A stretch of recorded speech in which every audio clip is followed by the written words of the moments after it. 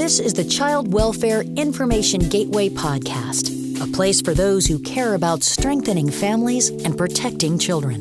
You'll hear about the innovations, emerging trends, and success stories across child welfare, direct from those striving to make a difference. This is your place for new ideas and information to support your work to improve the lives of children, youth, and families.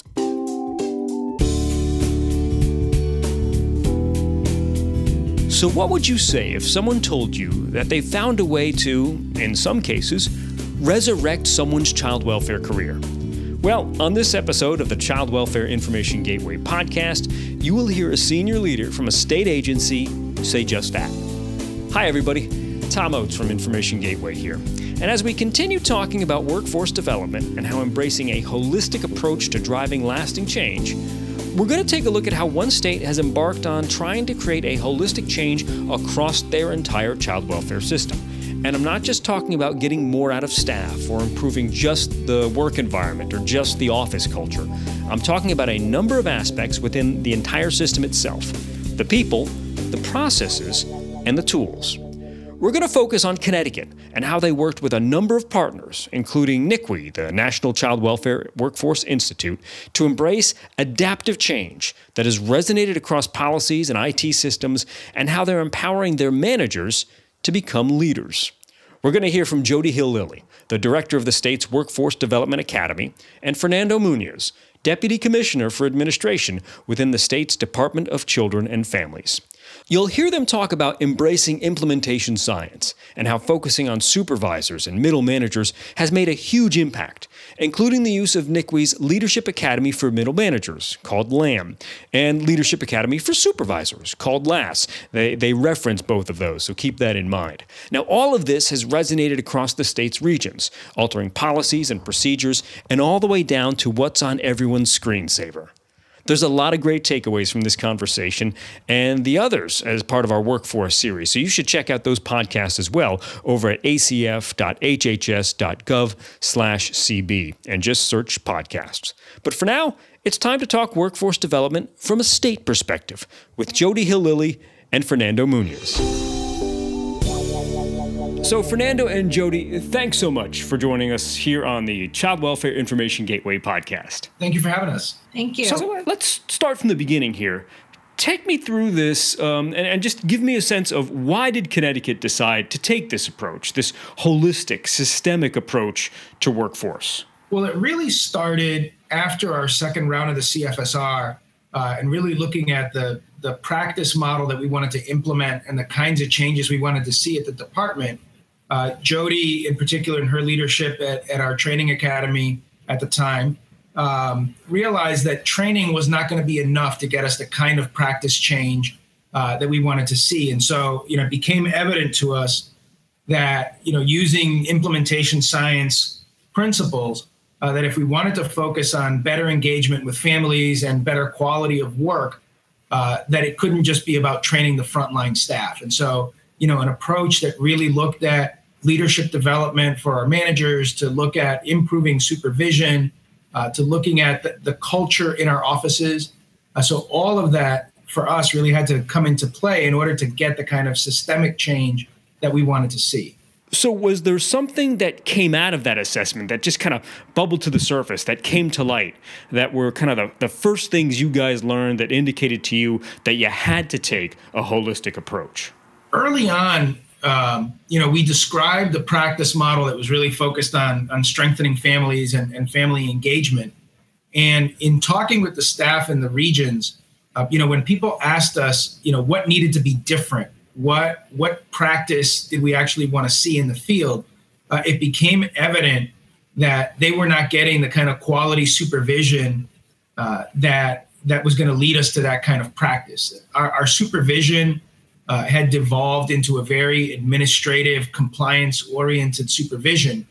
And if we were really hoping to change the way that our staff interacted with families, we needed our supervisors to change their behaviors and their actions. And so, Jody and I, in partnership with our regional folks and other partners, developed a strategy around coaching our supervisors to a different model of how to supervise the staff, and really ensuring that the parallel process was fully in place in all of our regions.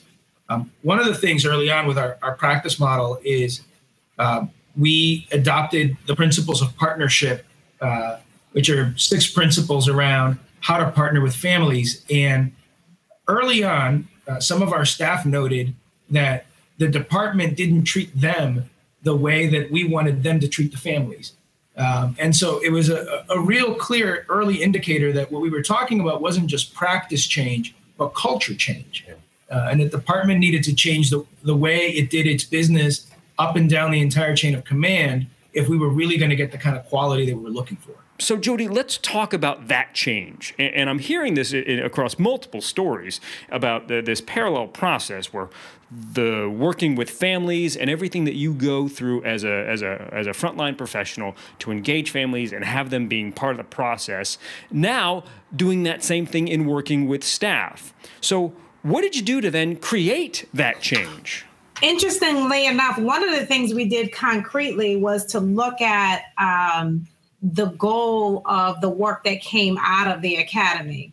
And we, at that time, embarked on what we would consider to be an identity change, or at least a name change to reflect the direction that we wanted to go in. We were formerly known as the Training Academy, and we deliberately, took time to figure out what the name of my division would be. And we came up with the name, the Academy for Workforce Development. And I think that has a nexus to the conversation we just had, because we are more than just training. We are developing our staff, and we're developing our organization at the same time. And so part of that meant that you move from just didactic training and skill-based training to coaching. And the coaching could come from, our central office. It could come from people from outside of the workers' sort of chain of command.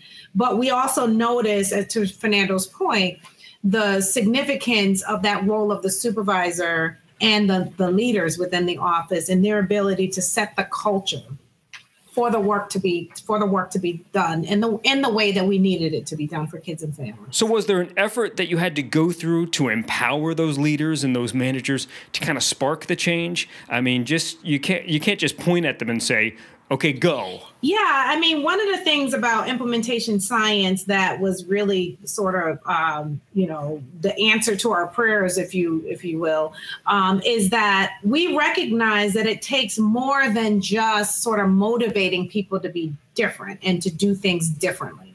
And so we began to actively look at our policies and our procedures. We looked at what messages the staff were getting that might be counterintuitive to the direction in which we were going.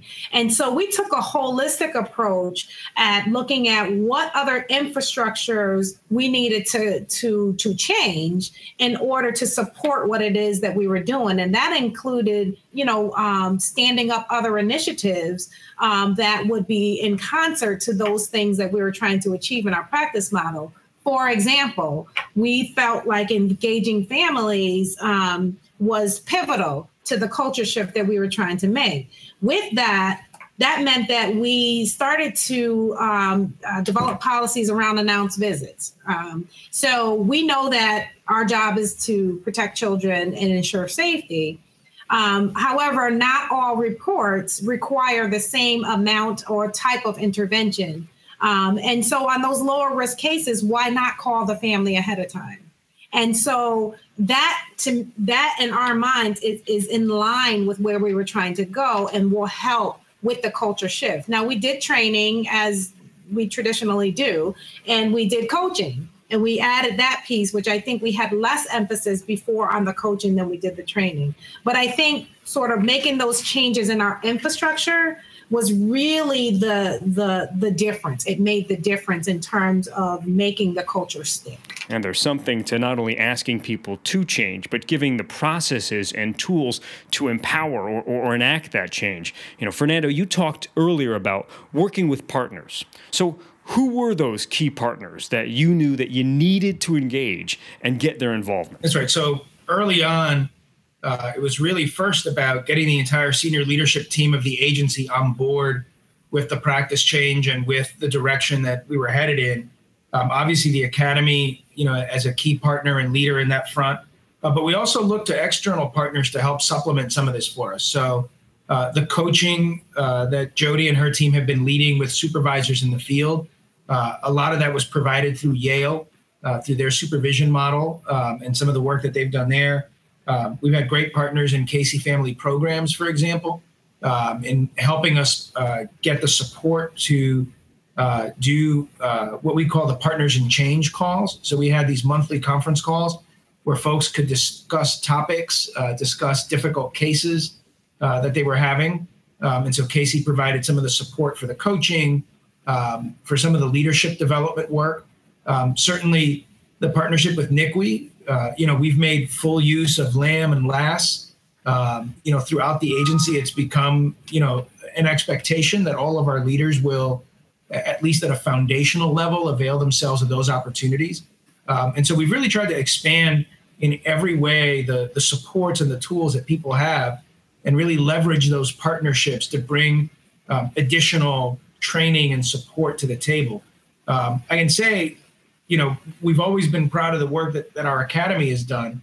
And I think we've got top-notch pre-service training, but for a long time, it didn't go much further beyond that. So for us, the ability to build on those partnerships, to provide ongoing training and professional development to everyone up and down the chain of command was a really critical piece. Was there a mind shift?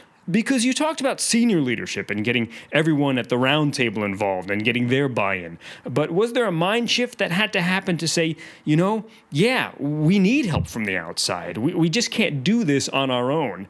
Did that take some convincing amongst the leadership team? Absolutely. I think, it might be the nature of large bureaucracies or the nature of child welfare agencies in particular, that, it's such unique work that it's not often the case that people think that they need external help, because we have a lot of expertise, but we didn't need content expertise on child welfare practice.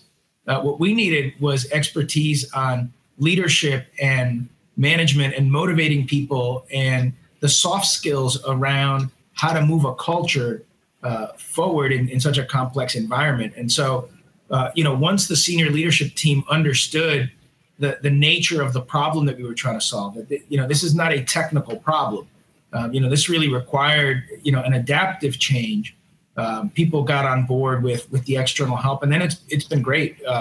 We also had a lot of support from the Child Welfare Strategy Group at Annie E. Casey that provided us a lot of models from other places that we've been able to implement, within our practice model. And so I think people have become accustomed to getting that kind of external help, and it's really shifted the way that we think about our partnerships. And also, Jody, go ahead. Oh, I was going to say the other thing that we did very deliberately was very early on in this administration, we made a decision to send all of our leaders, our top leaders, through the LAM process.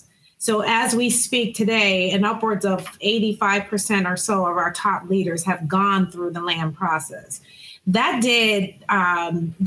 really had an impact on our ability to speak the same language, first of all. So when we talk about a technical versus adaptive leader, the overwhelming majority of our staff know what we're talking about. When we talk about empowering people that you work with, giving the work back to the people, they know what we're talking about. When we mention implementation science, we all have a common language now about what we mean by that. So I think part of that shift was being deliberate about ensuring that our managers understood that they were more than managers, that they were leaders, and they were leaders that needed to aid in the shift of the culture. So I wanted to just mention that because it was very deliberate, first of all, and strategic. And then we brought LAM back to Connecticut so that we can go deeper into our culture. Given the fact that I was a LAM faculty, I could do that. And we owned it. And I can say it in front of our leadership. It wasn't a training or an experience that people went through. It was a culture shift that was embraced by the leadership, and they took their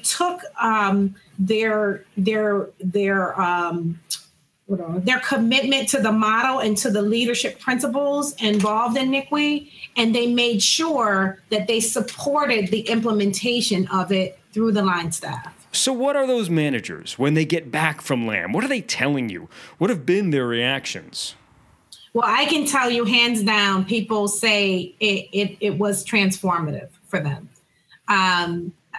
One manager said, I didn't know that I had the capacity to be a leader. And that for that person, that made the shift for them. Because as a manager, you're just doing what you're told. As a leader, you are changing the culture and you're leading the charge, and you feel less helpless, if you will. And you understand your charge to be part of the solution. That was a major shift for that particular person and many of the people who were involved. And I can add that without exaggeration, the LAM process has literally resurrected careers at this agency. There were people who were burnt out, who didn't really see their role as meaningful anymore. And it's reinvigorated them and giving them, some great opportunities. And we have a regional structure in Connecticut, and each of our regions has area offices. Of the last 6 or 7 people that have been promoted to lead our offices, they're all LAM graduates. And so those are the folks that are now rising to the top in terms of promotional opportunities, in terms of major projects across the state. So it's become a coveted opportunity for folks in that way as well. It sounds like, while you didn't mention the word specifically, that there's an empowerment factor, that once someone feels empowered, it takes the mental constraints or those blinders off. Am I walking down the right path here? Absolutely. And, for most of our managers, I think their experience over time was, of a very hierarchical, compliance-driven culture where you just do what the person above you in the hierarchy says. And that creating this culture of empowerment, in particular, for example, when Jody and her team lead the LAM sessions, we have people do their change initiatives like they would do, at the national LAM through NCWE. Some of those change initiatives, those pilots that people have developed in one area, have become statewide practice. So the idea that you could be a middle manager here and offer an idea that then becomes policy for the entire department, I think has also been very empowering for folks and has led us to some really great solutions, because those are the people that are closer to the work. And so it's actually helping, advance the continuous quality improvement of our work. There's got to be a buy-in factor there as well. I mean, the closer the solution comes from those who are actually going to enact it, if the solution's suggested by those folks, there's got to be a greater buy-in. Absolutely. Absolutely. And what's interesting is that we're starting our 3rd iteration of LAS. And so in our structure here in Connecticut, the coaches for LAS are LAM graduates. And so we have this, sort of infrastructure that we're building to support the foundation that we gave to our leaders. And what's interesting there is that we're starting to see LAS change initiatives support LAM change initiatives. And so it's just through line that's developing in our state here and in our child welfare arena, what that is really starting to take off. And as Fernando said, make a difference in practice. And what's interesting is that the people that we selected as coaches are people who work here and really have some resources to have the change initiatives come to fruition. So it's really quite exciting what's happening here. And I would say that it really hands down is a result of our sort of embracing the LAM principles. You've already hinted at how you sustain change. So besides what you've been able to do to tying in LAM to LAS, what else are you doing to sustain change? Well, I think at a foundational level, let me just say that our changes began as a series of initiatives. So the implementation of a practice model as a project or an initiative, the implementation of a differential response system. And what we wanted to do was move away from people thinking about these things as initiatives and baking it into the very fabric of the department. And so, instead of a new training, all these things are now just part of the pre-service training that Jody offers. It's just the way we do business. We've gone about changing our policy and practice guides to incorporate the way we want things done into that level. We've changed statutes where necessary to promote a more family engaging practice. One of the things right now, we've embarked on replacing our SACWIS system with a CWIS, and we really see an opportunity there to bake in this kind of practice into the computer system, right? And so, policies are much easier to change than the case management system. And so if the case management system includes considered removal meetings, if it includes structured decision-making, if it includes the differential response system, that will be baked into the way that the agency does its work moving forward.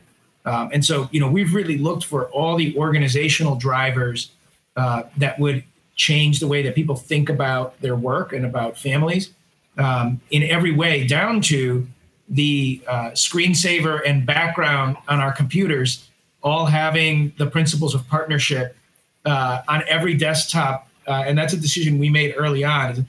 I don't want anyone being able to escape the values that are the foundation for the practice model.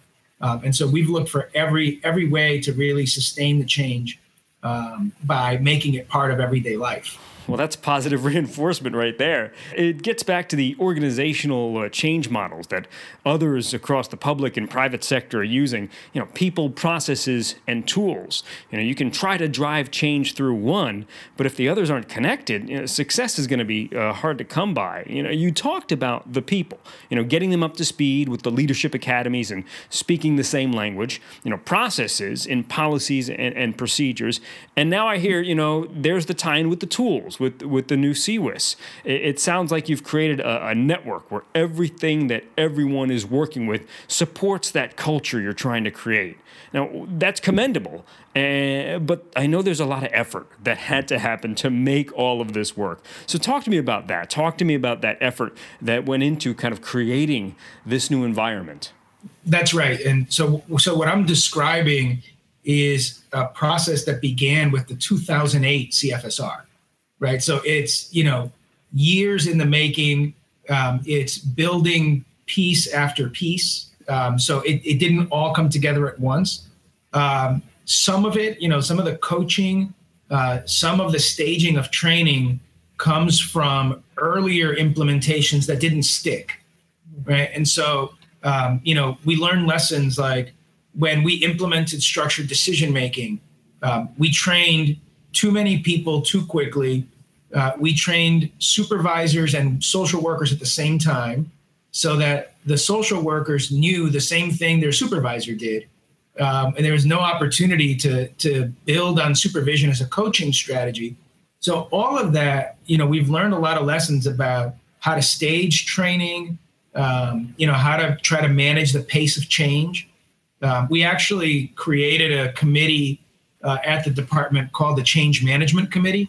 And the original task of that committee was to make sure that all these different initiatives were not bumping into each other. And we have a director of change management. And when we created the role, the way that I described it to the original person in the role is you're going to be the air traffic controller.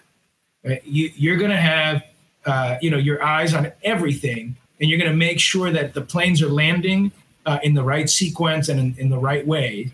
And you're going to make sure nothing crashes. And so that's basically the role. We've had that in place for about 5 or 6 years now. But we've built this, over time. And as the academy continues to grow and mature, we're adding additional pieces. So, we added the LAM, then we added the LAS. Jody's had a mentoring program that we have for frontline staff for many years. And so building on all those things, to provide professional development opportunities for folks at all levels and making sure that everybody's speaking the same language, that's the way we've sort of done it. And we also feel that it's critically important to build in, if I'm thinking about implementation science, accountability. And so we did everything to make sure we messaged things right, to make sure we had communication, to make sure we trained and we coached, changed policies, looked at legislation, partnered with people on the outside. And we had to then look at accountability. Like, how do we make sure that we are not drifting from our original intent? And so we have this process in place called the performance expectations, whereby the commissioner established 5 expectations to which she would hold her leaders accountable to. All 4, the first 4 are all practice related, making sure we're engaging families, making sure that children are safe and that they are receiving timely permanency, that we're having teenagers exit, that we have a racial justice performance mandate. But the 5th one that I want to focus in on really has to do with workforce development. And so the fact that the commissioner identified workforce development as a key element of her performance expectations that she would hold, to which she would hold her leaders accountable, I think speaks volumes. So that's how we sustain it, is that we keep it on the forefront of the conversations of our leaders, and that there is executive staff are holding leaders accountable for workforce development on an ongoing basis. Yeah, you bring me to a point here where we can pull on. You've given some lessons on what you would do differently. So what if you could go back in time and tell yourselves, hey, these are the must-haves that you absolutely need for success? You mentioned getting senior leader buy-in, but what else would you identify as a must-have for success? We've realized, first of all, that we have to be clear in what it is that we're trying to do. And so that the messaging has to be timely. It has to be done in a variety of ways. You can't sort of shift culture with an email. So that you have to be clear what it is that you're trying to communicate, and do it and communicate it frequently. You do have to train, you do have to coach. And one of the things that we have learned over time is that, and it's not different from what the research says, is that the supervisory level is really your key. And that so a lot of emphasis has to be on that role of the supervisor. And how we support the supervisor to hold, to support the line staff, and to make sure that we're holding staff accountable to the message and to the practice model that we're trying to implement. So I think that is a definite must-have. You must have and pay attention to how outside stressors are impacting organizational culture. If we have a fatality, if we have staffing issues, if we have things that are going on organizationally, those things have to be taken into context with what you're trying to do. And, it's whitewater rafting. It's not canoeing, it's whitewater rafting. And so you have to be adaptive, and you have to be flexible, and you have to be able to change and react and respond when it's necessary. And so having some agility in terms of being able to pivot when you need to is critically important for the leadership. So, I would add that. I think another must-have in my mind is a really clear quality improvement, quality assurance framework, so that if you're looking for practice change, you need to be able to articulate how will we know when we're there, and how are we going to measure it so that we know when we see it. And so, we could point to measures of success like, the reduction of the overall caseload, the reduction of the number of children in placement, the improving quality of our supervision. And those are things that you could quantify and really point to. And it gave staff some rallying points where they could say, all right, now we know we're moving in the right direction. And so I think it's important to have that really well thought out before you begin. The other thing that I would be remiss if I didn't mention, that is we found to be critically important, and we're spending a lot of time. We put infrastructure around this, and we're actually funding this, and that is the support for the work. for the workers, so that this work is complicated, and it has it leaves an indelible impression on the workforce, and it has lasting impact on their mental health. And so secondary trauma is something that we consider at all times. And we feel that it is important to support the people who actually do the direct care with our kids and families. And so we feel like we deliberately stood up a supervision model that had us pay close attention to work-life balance of the staff. We made sure that we have infrastructures in place to promote wellness for our staff. And we did training around secondary trauma. We rebid our contract with our EAP provider to make sure that it was giving the support necessary to intervene in a way that was helpful for the staff. So we paid a lot of attention to the environment in which our staff work in every day. So you've gone through all these things that you consider must-haves. And Fernando, you mentioned the question of understanding. How do we know when we're there? And what does change look like? So let me ask you. So guys, what has change looked like?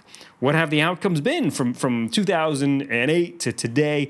When someone comes up to you and asks you, how is this working out for you? What do you tell them? Sure. So even though during the entire time period that you're talking about, reports of abuse and neglect have steadily increased in Connecticut because we've expanded the mandated reporter law and some other changes, even with rising reports, the number of children in placement is down. The number of open cases are down. Our permanency measures have held steady, and we're achieving permanency for kids, at a great rate. Our reentry number is very low. So all the safety-related indicators for Connecticut are the same or better. And we're doing that by serving more kids in families and communities, fewer kids in congregate care. So it's really shifted the system in a pretty significant way without jeopardizing any of those outcomes. And, for many, many folks on our staff and in the provider community, we're concerned that if we move toward a model that was more engaging with families, that somehow we would lose the focus on safety.